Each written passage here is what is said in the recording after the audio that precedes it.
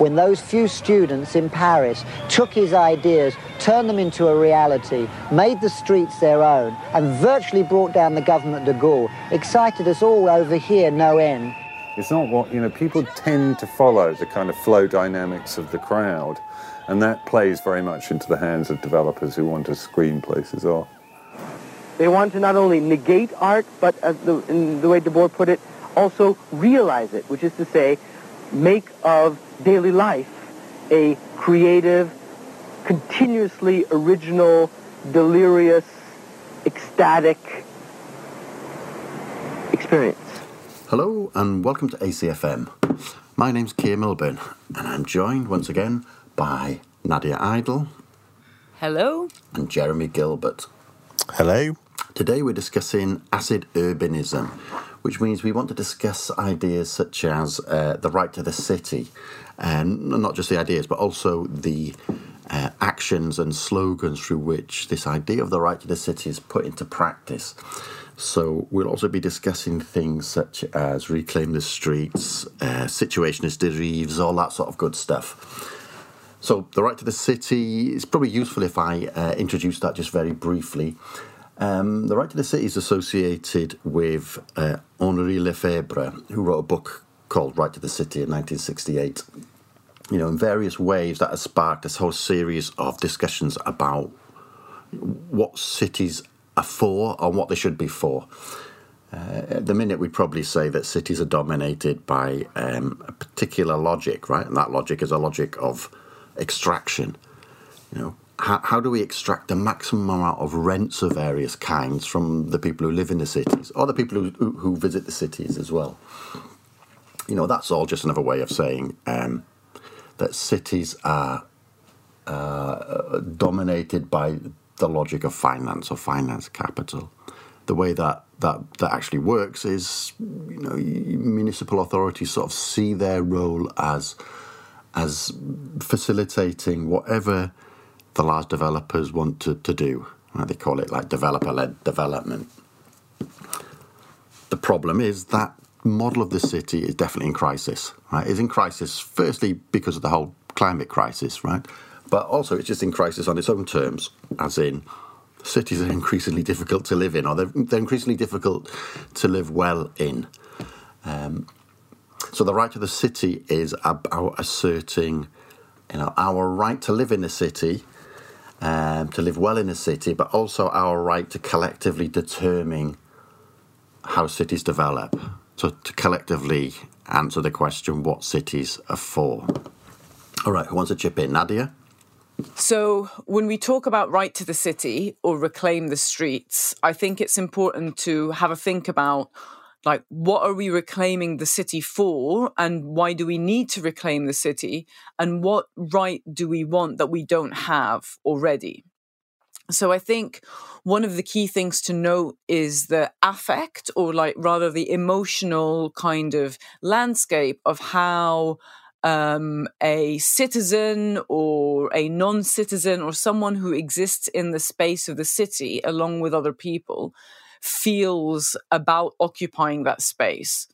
And what I mean by that is experientially, when you leave the door to go to your workplace or, to a social event, or you try and move around the space, how does the space actually make you feel? And do you feel a sense of constriction, of wanting to pass through that space as quickly as possible because, it's really crowded, people are getting in the way, it's really loud, you have all of this noise around you, visual and audio noise, all of those different things?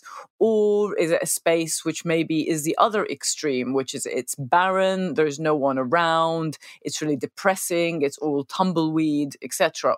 Or some of the positive ways that you could experience it is you feel like your city is really well designed, or not even if you don't necessarily need to know that or think about that consciously, but you might be able to move through the space in a way where there's lots of places to sit, where you don't have to pay money, you don't feel like you're under surveillance, and there's all of these different aspects to being able to go and come from it that don't cost you money and don't cost your head a lot of stress. And those are that experience of what it's like to be in a city has changed dramatically under neoliberalism. Now, that doesn't mean that all cities were perfect beforehand and there weren't like serious antagonisms in people's experiences.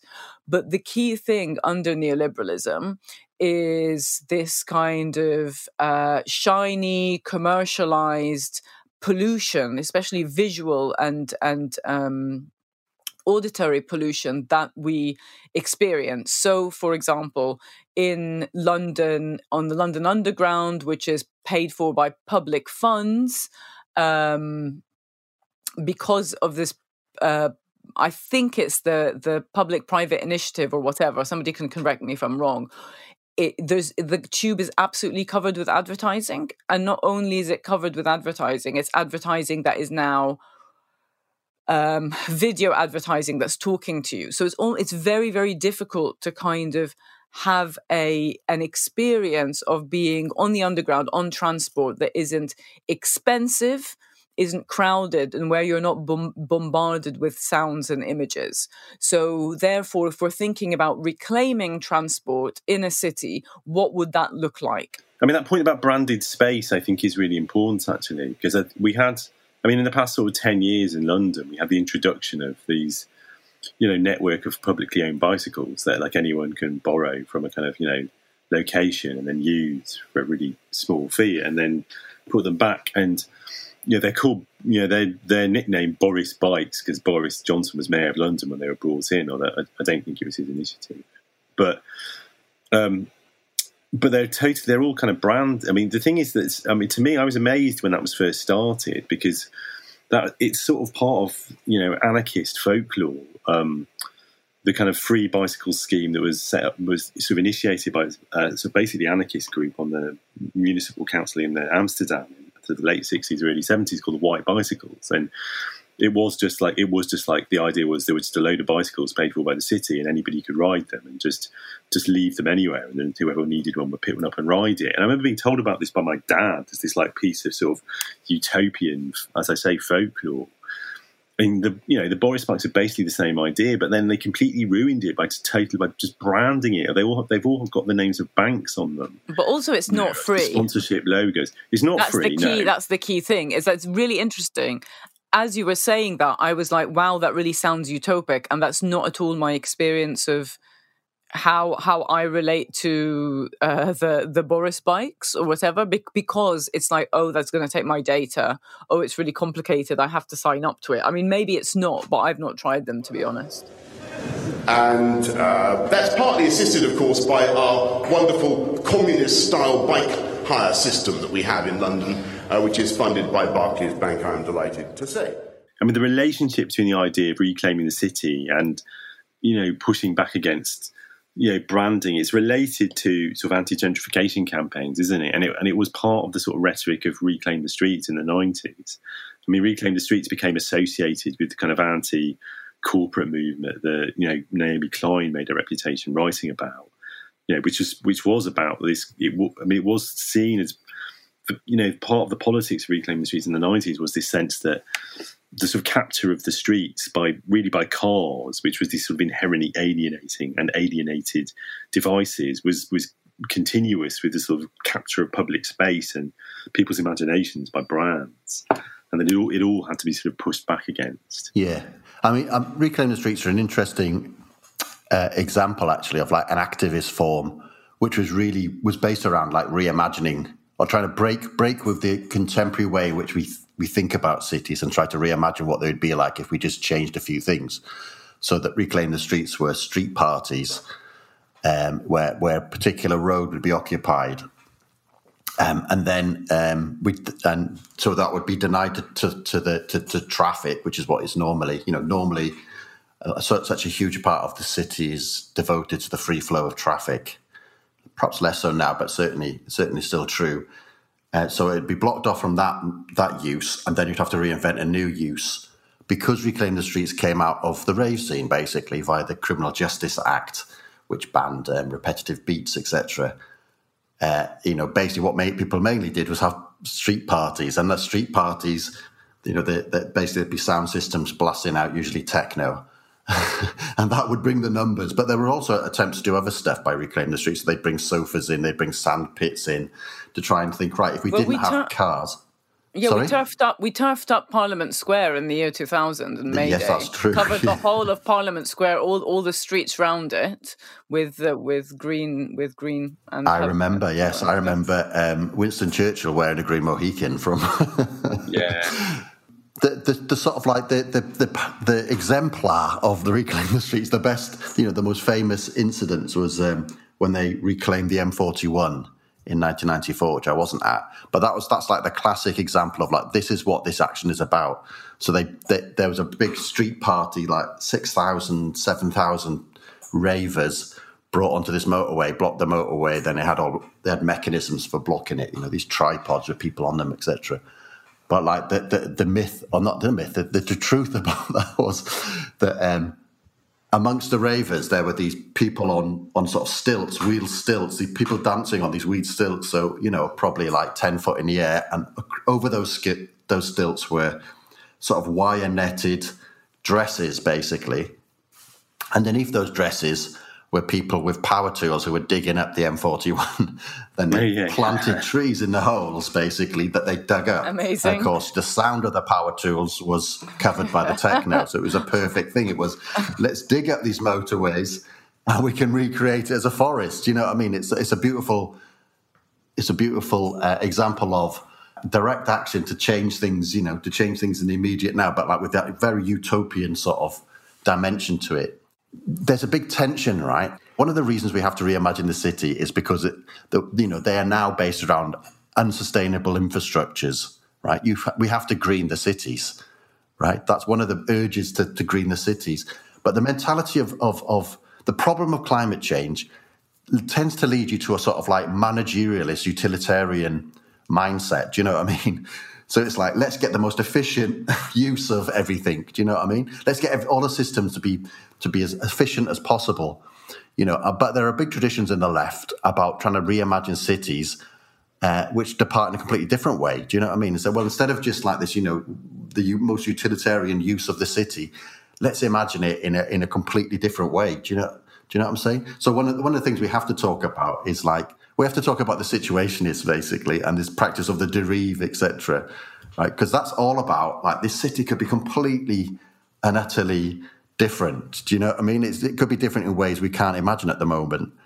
And, there's this huge utopian sort of element to sort of redeveloping cities. I think that's it's an interesting sort of, it's an interesting tension or dynamic at the moment. So you better explain who situationists were and what the derive was. Okay. Well, the situationists... Derive meaning drift, remember. Drift, yeah. So the situationists were a sort of a political group that came out of the sort of avant-garde art of the post-war period.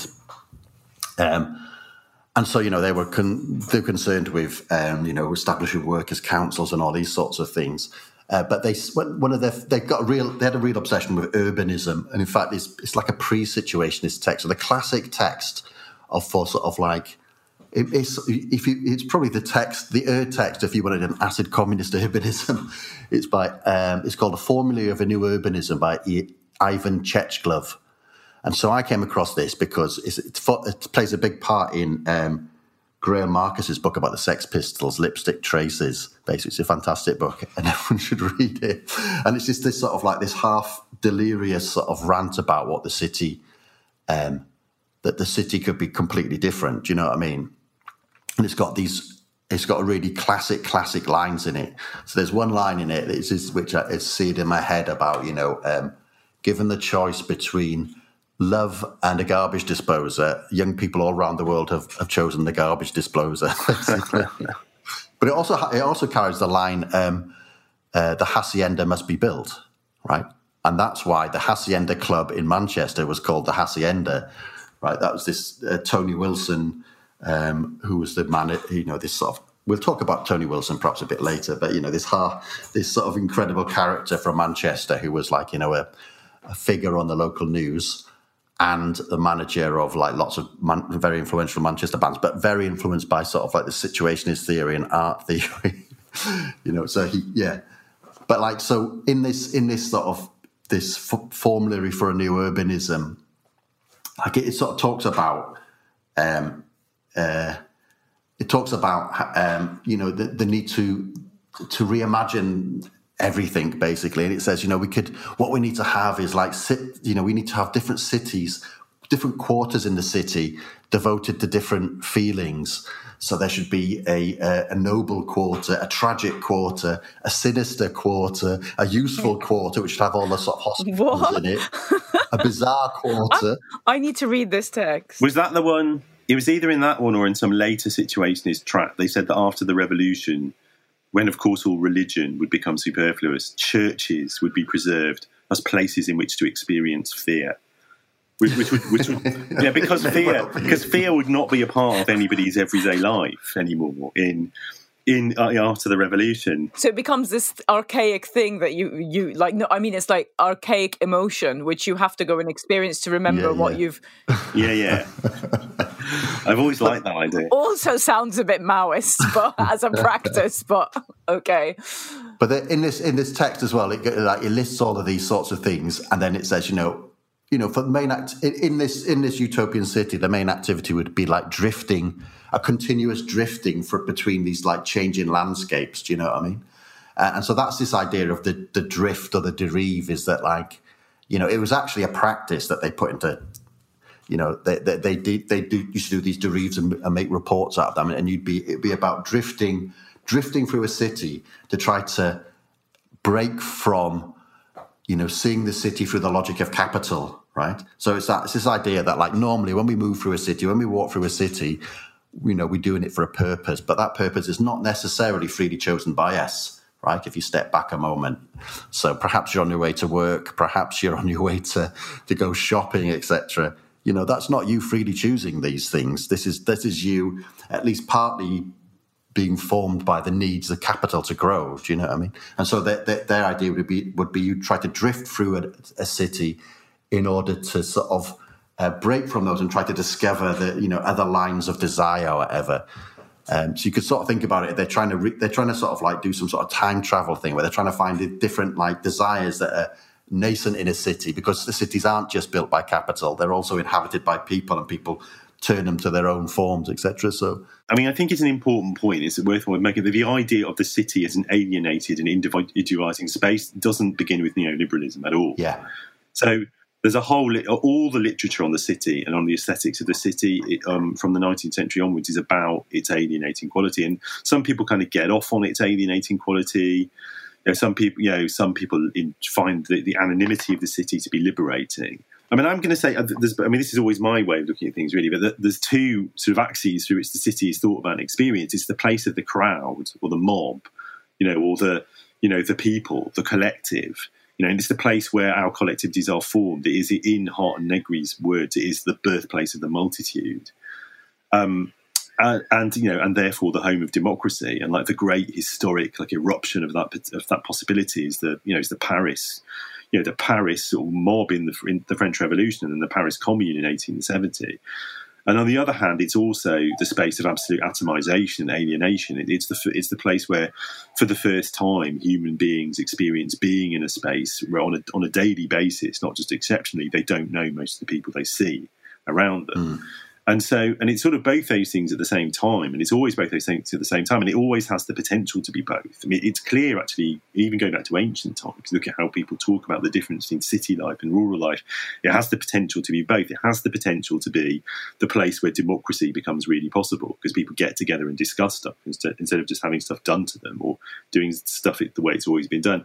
But it's also the space of, possible just atomization, because you don't know your neighbours and you don't know who the people you are passing in the street, and it's always got the potential to be both. And to some extent, the political struggle is always over, which of those it's going to be. And then, I mean, in the Middle Ages, I think it's sort of mentioned this earlier. So in the Middle Ages is, the cities do become the place where people escape from, serfdom to. There's that, fantastic, traditional, that German phrase. I mean, I don't speak German. I can't remember what it is in German, but it translates as "the city air makes you free," and that was a reference to the actual legal position that if serfs, people who were, who are legally obliged to they weren't quite slaves, chattel slaves, but they were legally obliged to, farm a particular bit of land and hand over most of the product to the person who owned it or controlled it, sort of for life. If they escaped and went to live in a city, in a free city, and lived there for a year and a day, then they were legally free and were allowed to be, part of the city community. So the cities became places where people who didn't want to participate in feudalism sort of joined together and bounded together, that's where the kind of bourgeoisie come from. That's where capitalism comes from, but it's also where socialism and the possibility of socialism comes from at the same time. And but that freedom is like that freedom, or even that alienation, is sort of ambiguous, isn't it? Right. I think that gets back to what I was sort of trying to say earlier about this tension between, the hyper efficient city of a green city and like the city with like spaces for the new to emerge or whatever. Because the alienated experience of it being the first time where most of the people you meet you don't know, that is also a condition for a certain type of freedom, right? The freedom to reinvent yourself. Do you know what I mean? 100%. If you compare it to like rural life where everybody's in your business all the time, do you know what I mean? Not just rural life. I mean, that's the thing that I always found incredibly liberating about London. As a woman coming from Egypt, having left Egypt, one of the main reasons because of sexual harassment. Like, I found that suddenly I was in London and most people like didn't care what you looked like and who you were and like whether you're a woman or not. And I was not constantly being treated in this very specific way. And London, I think, is very liberating like that, in that you've got that anonymity, and if you're trying to figure out like who you are or what you want or what you want to do, it does have that. But the extent at which the forces of neoliberalism, the kind of alienating of neoliberalism that we're seeing now, I think has started to push it in the other direction, where it's almost impossible to form bonds because of the practicality of day-to-day life, because of housing and transport and costs, etc. So going back to your point, Kia, which I think is a really interesting one, I would almost put that as efficiency versus luxuriating. And I would see like luxuriating as like a really important acid concept, both in terms of spice. Spice? Not spice. Compulsory spice smoking. Not spice. If you want to be my lover. Definitely not spice. Definitely not spice. Space and time is what I wanted to say. As in, yes, there is definitely, you could see yourself going down this mentality of like, in order to be green, one must be as efficient as possible. And that ends up creating a certain experiential dynamic, which is not one where you have all of this time to sit down in space and be bored and get to know people randomly, or like walk around or fall into new parts of the city, etc., which I think is really important. And maybe it will come up when we talk about some of the proposals that came up in our workshop at the World Transform. Yeah, we should get to that in a minute. I would say the best book I've read recently about the sort of the connection between urbanism and ecology is Ashley Dawson's book, Extreme Cities. Friend of the show, Ashley Dawson. I know he listens. So shout out to Ashley. Big up, Ashley. His book, Extreme Cities, a New York-based academic, and he makes a very solid case that actually, you can't solve the climate crisis without completely reinventing the city, which you can't do without challenging the power of capital over the city and everything else, and that you really couldn't create. I think he makes a pretty good case implicitly, and in some places explicitly, that you could not create the sort of technocratic green city, which no doubt sort of the Silicon Valley and their sort of allies in the sort of remnants of third way neoliberalism do dream of. That you couldn't do that. It wouldn't work. Isn't it? Pushing that this.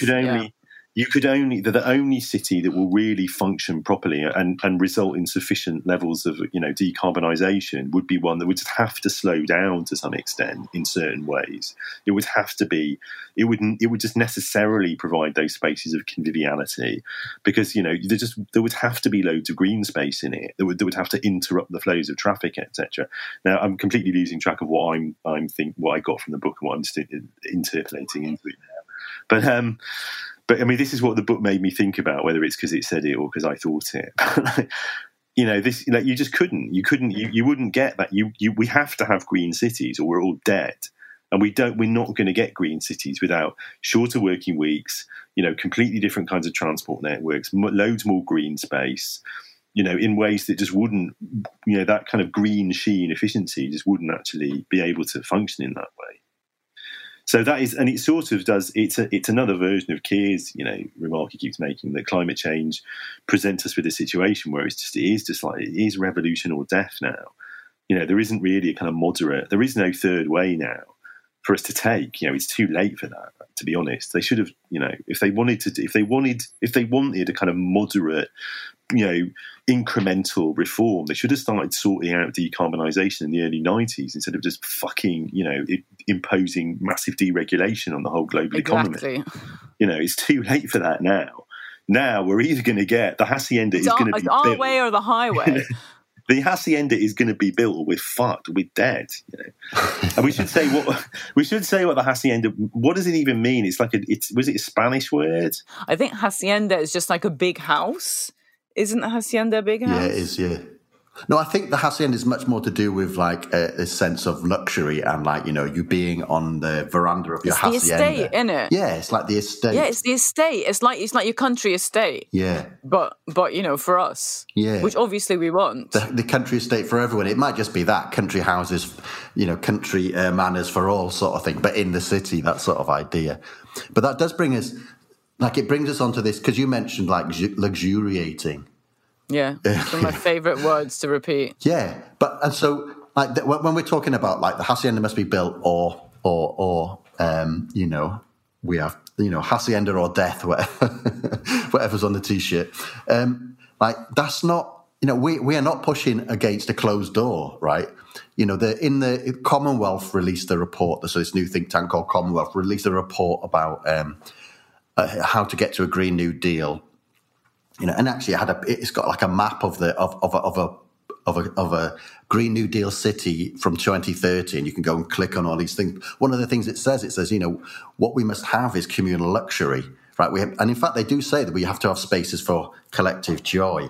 You need space for collective joy. We need communal luxury and private sufficiency is the idea. You can't have private luxury. Maybe. Private luxury is killing us. We can't all have the luxury, on a private level, but we could have communal luxury. And so that sort of brings us to this question again of like, well, what does luxury mean? Does it mean, I've got the best coffee pot, I've got the best watch, my watch really tells the time well? Well, that's not really what luxury is. It's not that super utilitarian thing. It's much more ostentatious and, I've got it in my head like follies. Do you know what I mean? Where in Victorian times, people built these follies, these utterly useless artifacts, basically, these buildings which mock sort of castles, etc. Do you know what I mean? And it was these things of, I like the idea of follies. We need communist follies. Do you know what I mean? These things which are just built because they look beautiful and they may, and people may find uses for them. Do you know what I mean? That doesn't fit into this sort of technocratic efficiency sort of city. No, it doesn't. But also because the key thing that I want policy passed to create is time and space for people. Yeah. Because I don't want to spend any more of my time. In fact, I've actually given this up, and I talk about it quite directly to people. I don't want to catch up for a coffee with anyone anymore. It's such a crock of shit. I want to sit down with people for 5, 6, 7 hours and hang out. I'm not interested in this kind of like minute city neoliberal forced way of interacting with other people in some kind of like transaction where you catch up with people who you've not seen for like 8 weeks because everything's so expensive and you don't have any time. So what I want policy to do in cities is to facilitate the physical space and the space in time for people to be able to relate to each other as human beings, which of course has revolutionary potential, which is why it's dangerous.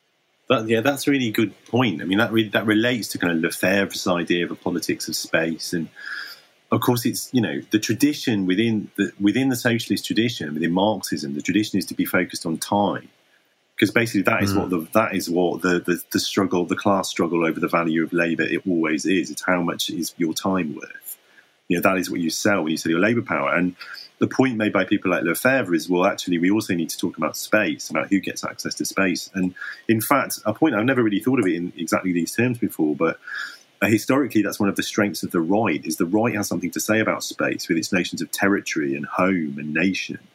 Yeah, the right. I've been saying this for about 6 months. Yes. Whereas the left usually, it wants to appeal to kind of imaginary universal space of the imaginary universal space of, the globe, the international working class, whatever. But I think we also, and the city, that's partly why, people have been saying for decades in different times that thinking about the city, as a locus of political activity and the right to the city is important for the left, because that's partly one of the ways in which the left gets a politics of space, by valuing the cosmopolitanism of the city instead of being sort of afraid of it. Come on, that's all right. Despite the heat, it'll be all right. And babe, don't you know it's a pity the days can't be like the nights in the summer in the city. Summer in the city. Off to London, no doubt. Go to London. I guarantee you'll either be mugged or not appreciated. Catch the train to London, stopping at Rejection, Disappointment, Backstabbing Central and Shattered Dreams Parkway. In terms of, say, British political culture, the left only does well when the general sort of mood of the country is quite positive towards London and towards sort of urban life generally. So in the 60s, the high point of kind of Labour's vote in the 60s is 66, is the year of swinging London. Like, London is the place everyone wants to be and everyone kind of looks to. And during periods when everybody hates London and just thinks of it somewhere they want to get away from, they want to resent, they want to punish, they want to leave if they have to live there, when the imaginary of the country becomes sort of faux pastoral or suburban, that's always better for the Tories. That's always better for the Conservatives. So even for people who don't live in London, I think, there's something about or don't live in a city, there's something about urbanity, about the idea that, well, basically it is nice to live in a cosmopolitan environment and to live in a culture where you're in relatively close proximity to lots of other people and you can all kind of move around and do stuff together. That is part of the left's sort of imaginary, kind of necessarily, always. That's part of the sort of geographic split of Brexit as well, isn't it? It's like the urban areas are left, basically.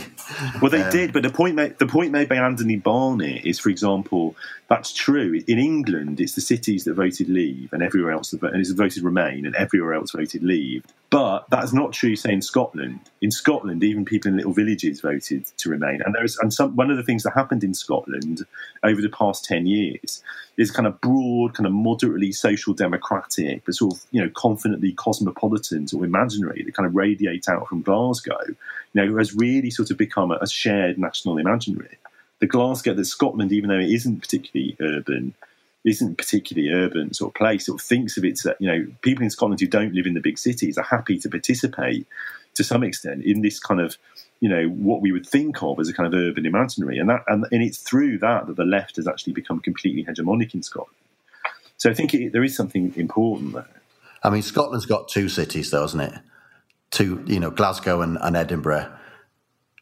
London is those two rolled together times 10 or something. Do you know what I mean? That's what makes that's what makes England so unbalanced. I think it does point to the really interesting question when thinking about the right to the city, which is like, what does it mean for people who don't live here? What sense do we want to claim the right to the city for people who don't live here? And I always think it's important to say that, I think, on the one hand, we all know that Britain is in desperate need of regional rebalancing, that we just need loads of resources pulled out of London and put to every other part of the country. But also, it's never going to cease to be the fact that London is, the only world city on its scale in Western Europe. It's the only one this side of Istanbul. So, it is always going to have a particular status. And we also should say that, but I think, as a Londoner, I want to say, well, actually, London should be much easier for everyone else in the country to get in and out of and just use as a resource in any way they want to.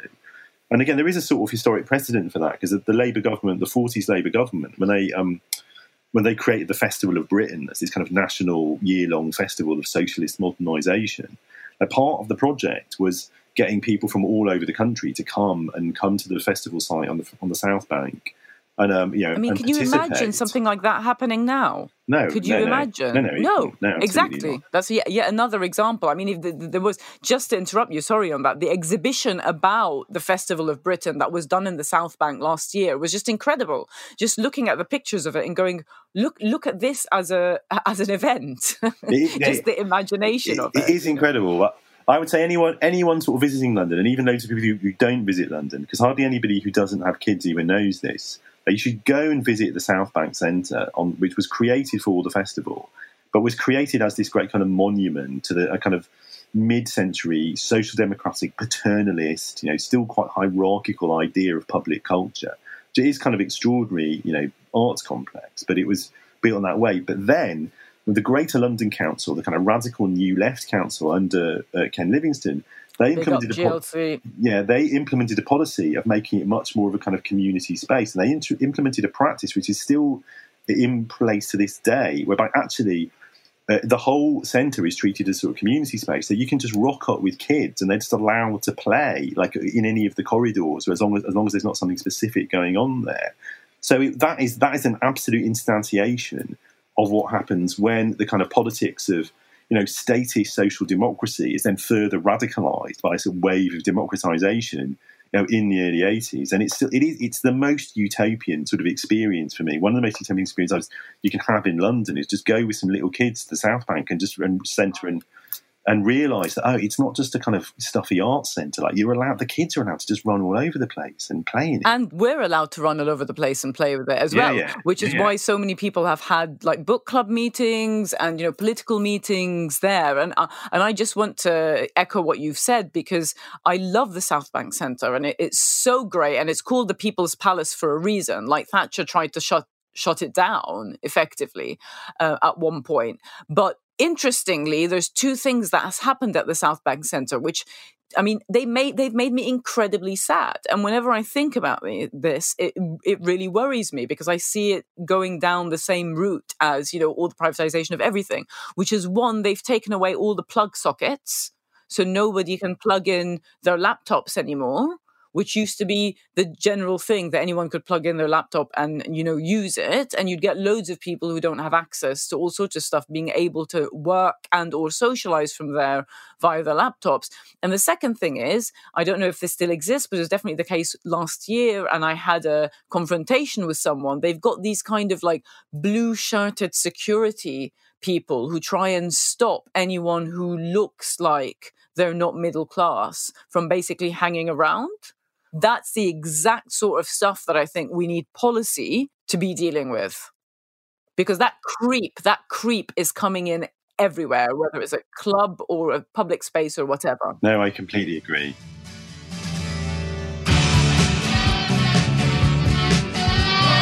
London lights are strange young town. London lights are brought me down. Don't like a new face, that's not nice. Got to go far.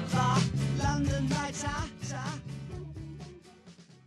Okay, so at the World Transformed, which is a festival which happens every year, it's in its fourth year now, alongside Labour Party Conference in the UK. Every year, a group of us who record this podcast, but also a wider crew, put on an acid. So we have an acid Corbynist kind of slot, it's called, on the Monday night. And this year, we started at about 7:30 on the third day of the World Transformed and conference. So expected people to be pretty tired.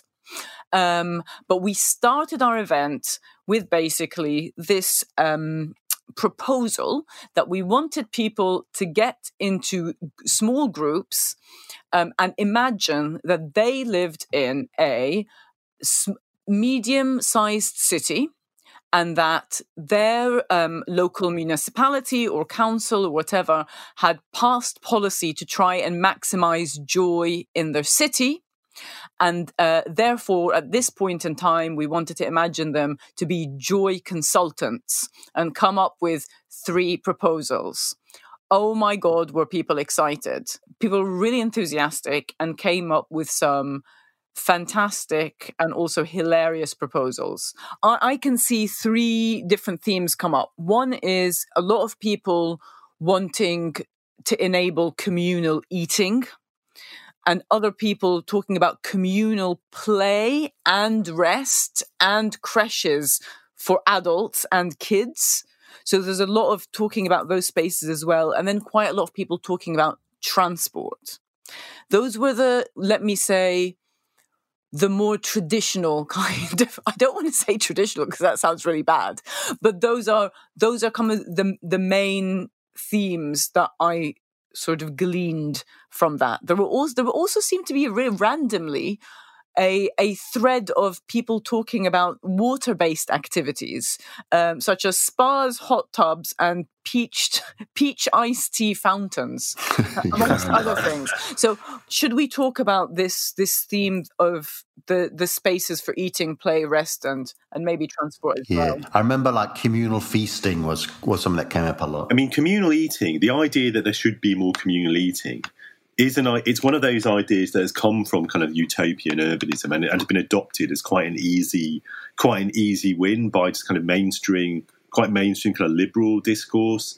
So there's that thing that happens every year, like, you know, where you're supposed to like basically have a street party or a big with your neighbours that various kind of liberal Guardian economists like to promote. There's that, and then I noticed just the other day in the big so at the edge of the housing development in the Olympic Park in Stratford, they've got these kind of free kind of barbecue areas, you know, where people can just, you know, anybody can just rock and have barbecues. And that, it is all really nice. I mean, it is good, but it's interesting that it's been kind of adopted. I mean, my worry is it's been adopted as in a classic kind of third way, you know, Blairite neoliberal sort of move or something where it's very easy. It's basically cost free to just say, yeah, it's a good idea. Everybody should have street parties occasionally. People should have barbecues in the street. And I think I'm totally for it, but I also think, well, in some ways, I would say actually you've got to think, well, you've got to see that stuff as symptomatic, and you've got to say, well, if that isn't happening spontaneously, there's deeper stuff with the society you've got to fix. I'm not sure just giving people barbecue areas is. We could compare that with there was this proposal for a national food service. Yeah. So this was going around social media the other day, and people were saying that, like, you know, in the post-war period, there were a series of nationally run restaurants where you could get a meal for the equivalent of £1 a day, so whatever that would be, a healthy meal for the equivalent of. So that's like the idea of that sort of like people's kitchens or something like that, or, you know, somewhere you could go and get your food if you were in a real rush, but it would. So that's not feasting, you know. That's not that celebratory feasting. It's more of a sort of utilitarian. But both are. I mean, I would see that as, again, revolutionary in London now, and in other cities as well. The idea that you could have, you know, like how many cafes have closed down, for example. Like you could have long tables, or you could just have any tables in every few streets. There would be this place, and it would be, you know, subsidized by the government. I hugely support that. I mean, the one you were talking about, Jeremy, is it was started by the Eden Project. It's called the Big Lunch, and I mean, I don't know how I feel about that actually, because I ordered the pack for this year because I actually wanted to do the big lunch in my street, because in the 1980s, you know, we used to have street parties all the time in my area. I remember them from when I was a kid, but that doesn't happen anymore. And from an organizing perspective, I'm happy to use to you know, like jump on the bandwagon of like any national thing, you know, even like stuff like Macmillan coffee mornings or whatever, in a way that I can get in touch with my neighbors and people living in my area. Like I find these really useful, while also having a critique for the fact that, of course, the reason why we can't just do this is there needs to be an event for everything is symptomatic. Of course, 100%. Yeah, I agree. Well, but also it's just a persistent problem from a lot of the things we're interested in, isn't it? That, well, how do you? There's a very fine line between something just becoming a way of treating a symptom, or becoming a mode of temporary escape from capitalist alienation, and it becoming an actually, you know, implicitly revolutionary means of challenging it. And I think, you know, you don't know in advance a lot of the time which way it's going to go, and it depends on the politics. So yeah, I mean, the big lunch is something that could easily be politicised rather than just dismissed out of hand by cynics. But perhaps it's like universality of access is the key. Do you know what I mean? And not just formal access, but like, the means to access this. Because that's the problem with all of these sort of like, you could even call them big society type things. They only take place in certain types of areas with people with certain amounts of resources, and they probably don't want certain types of people to turn up, basically. I mean, it's different for maybe I'm thinking about it from a suburban perspective, but I think it would work in cities as well. Like, it's also important if there's an excuse for literally everyone on that street to come out and meet other people. It just does break down barriers. I know it's a cliche, but it does. That's why the royal weddings of the 1980s were so marvellous. Exactly. I remember the royal wedding party when I was like... hit on me after that.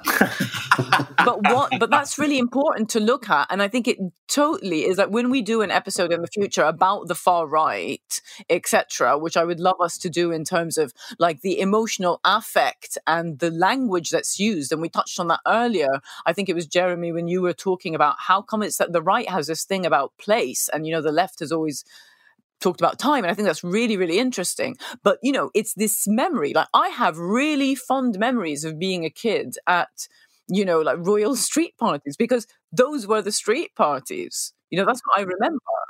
But it's not about the royal wedding in the same way that it's also not about Corbyn in terms of like when we see the collection of people coming together, like the stories that are told about the things that happen and how people connect with each other and the relationships that are built are nothing to do with this national event or this national figure. It's just an excuse, really. Yeah, that's true. It's a good point, but also, I mean, the counter to that is always to say, but the very fact that the desire for communality gets captured by images of royalty, nationality, sovereignty is also a problem. Of course. I was also thinking as well, with reference to the big society and sort of, the danger of sort of sticking plaster policies that, well, it does matter to people and it affects people's sense of well-being and empowerment if they're living in a really shitty environment, if there's broken glass everywhere, if there's rubbish everywhere. But there's a kind of right-wing version of that position, which is the so-called theory of broken windows policing, which became really influential in New York, for example, in the 90s. Which is the idea that literally the way to deal with kind of a situation where you've got very high crime rates, high rates of so-called antisocial behaviour, is that you tidy it up, you clean the streets, you fix the windows, and that will affect the mood and will affect the vibe and affect everyone's behaviour, and then real crime will also decline. And there's a sort of, and it's generally associated with really reactionary policies, which really sort of try to clean up the streets and try to get rough sleepers off the streets, for example, but so that people aren't kind of stressed out by them, but also don't do anything to really provide sort of substantial opportunity for young people or homes for people. And I think it is, again, there's obviously a kind of weird affinity in some ways between the kind of politics of urban aesthetics that we would want to promote and that kind of idea. But I suppose we also want to differentiate ourselves from it and say, well, we also, we want, I think, what is the difference? I suppose we do want to, like here we're saying, partly it is about making sure you're actually addressing the underlying causes of urban decay or dislocation or so-called antisocial behaviour, but also it is also about, I think, it's a different aesthetic as well that ultimately we would want to promote. It's a different aesthetic. It's an aesthetic which isn't just the aesthetic of sort of tidy streets, and it's really interesting that this is something that's always really interesting to me, that there's a certain kind of urban aesthetic which is sort of exemplified in places like sort of Barcelona, sort of San Francisco before Google destroyed it, and it's this, and it tends to be cities, with quite lots of sort of lots of mixed use streets, lots of kind of public space, lots of parks, lots of squares, lots of a certain kind of flow in the city. And it's not just that some people like it. It's actually, you ask, almost anyone who's had lots of experience in different cities will talk about these cities as being the ideal. I mean, Barcelona, the idea of Barcelona is the ideal city. It's not something that just sort of anarchos have got into in the past 5 years. It's been just a sort of given of sort of mainstream architecture and sort of, urbanism for decades. And I think there is this sort of urban aesthetic, these situations in which the democratic and collective and kind of the joyful possibilities of urban life become manifest.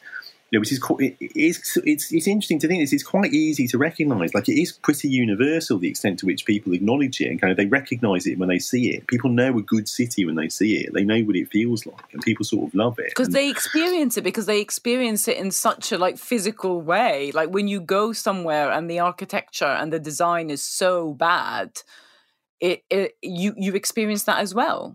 And that's why Barcelona and in a way Berlin and other places, you're just like, wow, there's something here that I don't have in my city. Oh, you can feel it instantly. Yeah. No, Berlin's a really good example. I mean, it's boring how much people go on about it, but no one goes to Berlin and just hates it. I've never met anyone who goes to Berlin and said, "Oh, it's just rubbish. There's too many people milling about. There's too many cafes." It's just. I mean, there must be. Are there people? I mean, are there just armies of suburban Tories who would never go there, and if they did, they would just hate it? Yeah, I'm not really sure about that. It is a good question because we don't know. I suppose we don't have the data on how conditioned we are by our aesthetic experiences is conditioned by our politics. I'd like to think I'm going to say we have some data, and I'm going to say actually I think they do. I'm going to say just anecdotally, those suburban Tories, they don't go to Berlin, but they go to Barcelona in droves, and they fucking love it. They fucking love it. I think they would love Berlin if they went there. I mean, those suburban Tories want nice little cafes and not too much traffic, And they just think the only way they can imagine actually getting it is in the sort of English suburbs rather than an actual urban centre. I think it is about what you've been exposed to and and that's partly why it sort of links to what I was saying earlier about sort of, different sort of political imaginaries. That I had this phrase once, sort of metrophobia, like the fear of the city. It is definitely part of the discourse, of the historic kind of discourse and culture of the right in England in particular, I think. England is one of the most urbanised countries in the world. It is just on every measure. It's one of the most urbanised countries in the world. And up until the late 19th century, that was its global reputation and its self-image. The self-image of England was the workshop of the world, the home of the Industrial Revolution, the home of liberal modernity. And there's this massive cultural project from the 1890s onwards to change that, to actually convince people that no, what defines Englishness is its pastoral, its rural villages, of which pleasant land. Yeah, exactly. Of which it has fewer than practically any country in the world. But experientially, is that true? Because so how is it the most urbanized? No, more people live in large conurbations than anywhere else on the planet, practically, apart from places like Singapore. As in the big cities, or just in the cities or sort of medium-sized towns. I mean, there's fewer people living in the countryside. But also, British people are more separated from the countryside than any other country in the world, and that's because you had that's why British food is so shit. Because basically, we were the industrialized proletariat, or the urbanized proletariat before anyone else. So we have so there's no organic link to the countryside, which is why Italian and French food is so valued. Is it because they've got linked back to the countryside, and so the food that is valued is peasant food.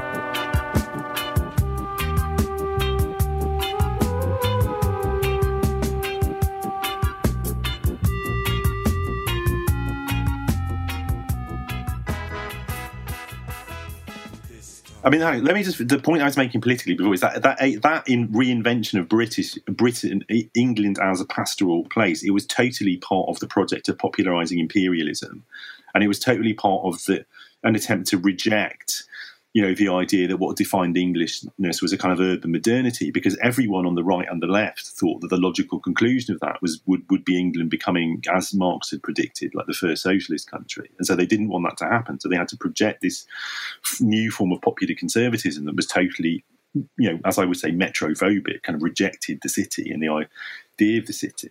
But that point about food is really important. It is that the British peasantry got completely annihilated in the way that the French peasant communes never did. They never did get completely annihilated.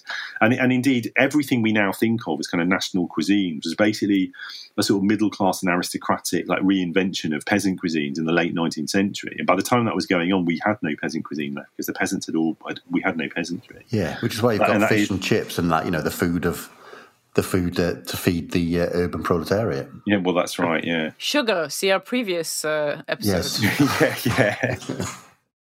I still think we should say a little bit more, actually, just about, partly with reference to those, the event that we did and the stuff we talked about, but also just generally, what is it we want in terms of a policy agenda? In terms of, what is it we want to see happen? We want to see communal spaces. We want to see a serious kind of cultural policy program which takes seriously the closure of venues in towns and cities, the closure of art spaces, which recognises the value of people having access to kind of public space and urban space. But I also think, one of my particular, one of my kind of hobby horses is I think we need, and it still isn't really part of kind of a Labour policy programme at all. One of the ways of addressing the housing crisis is we have to get back to the sort of radical idea of cooperative housing, democratically administered public housing, because we're still basically in a place where we're either saying ultimately we want to make it easier for people to buy houses and become homeowners, or we want to create loads more council houses. And I think, part of the problem with that is that, one of the reasons Thatcher was able to popularise her project by basically giving away sort of council houses to, the slightly more affluent members of the working class in the early 80s was because, renting from the council was never a very popular option for people, even though loads of people did it because they didn't really feel in control of it. They felt like, they were being administered by sort of a paternalist bureaucracy. And I think, the radical position, the sort of ASID position has got to be we've got to make it possible if people want to live more communally, to live more collectively, to live more democratically. And there is, there was in the 70s, there was a move for that. There was a move under the Labour government in the 70s to create funds to support people setting up housing co-ops. And most of the kind of functioning housing co-ops in Britain still, places like Queen Street on the South Bank, they came out of that moment. They came out of the moment there was a deliberate government, project to encourage cooperative housing. And I really think we need to get back to that. Yeah, I think another way to think about that is, the sale of council houses and, the neoliberal project altogether was sort of wrapped up in a story of freedom, wasn't it? And, it was the classic story was, look, you lived in a council house, you couldn't even choose what colour your front door was. Do you know what I mean? And so that it's obviously a false version of freedom, right? Because the sale of council houses has now massively restricted just about everybody's freedom because we pay so much more proportion of our incomes on housing. It's just through the roof. It's the biggest privatisation that's happened in the UK history as well, privatisation of housing through that right to buy scheme. Yeah, but the way you do it, though, the way you solve that is my point is that you have to mix that collective ownership with collective control as the stand-in for freedom. Do you know what I mean? Which does lead to things such as housing co-ops and, the communalisation of housing. Because so you get control on a very practical level, on a street-by-street level, where you have to negotiate, what goes on in your street. That seems to be the only answer, basically, rather than just build more council houses. Oh, what a beautiful city. Oh,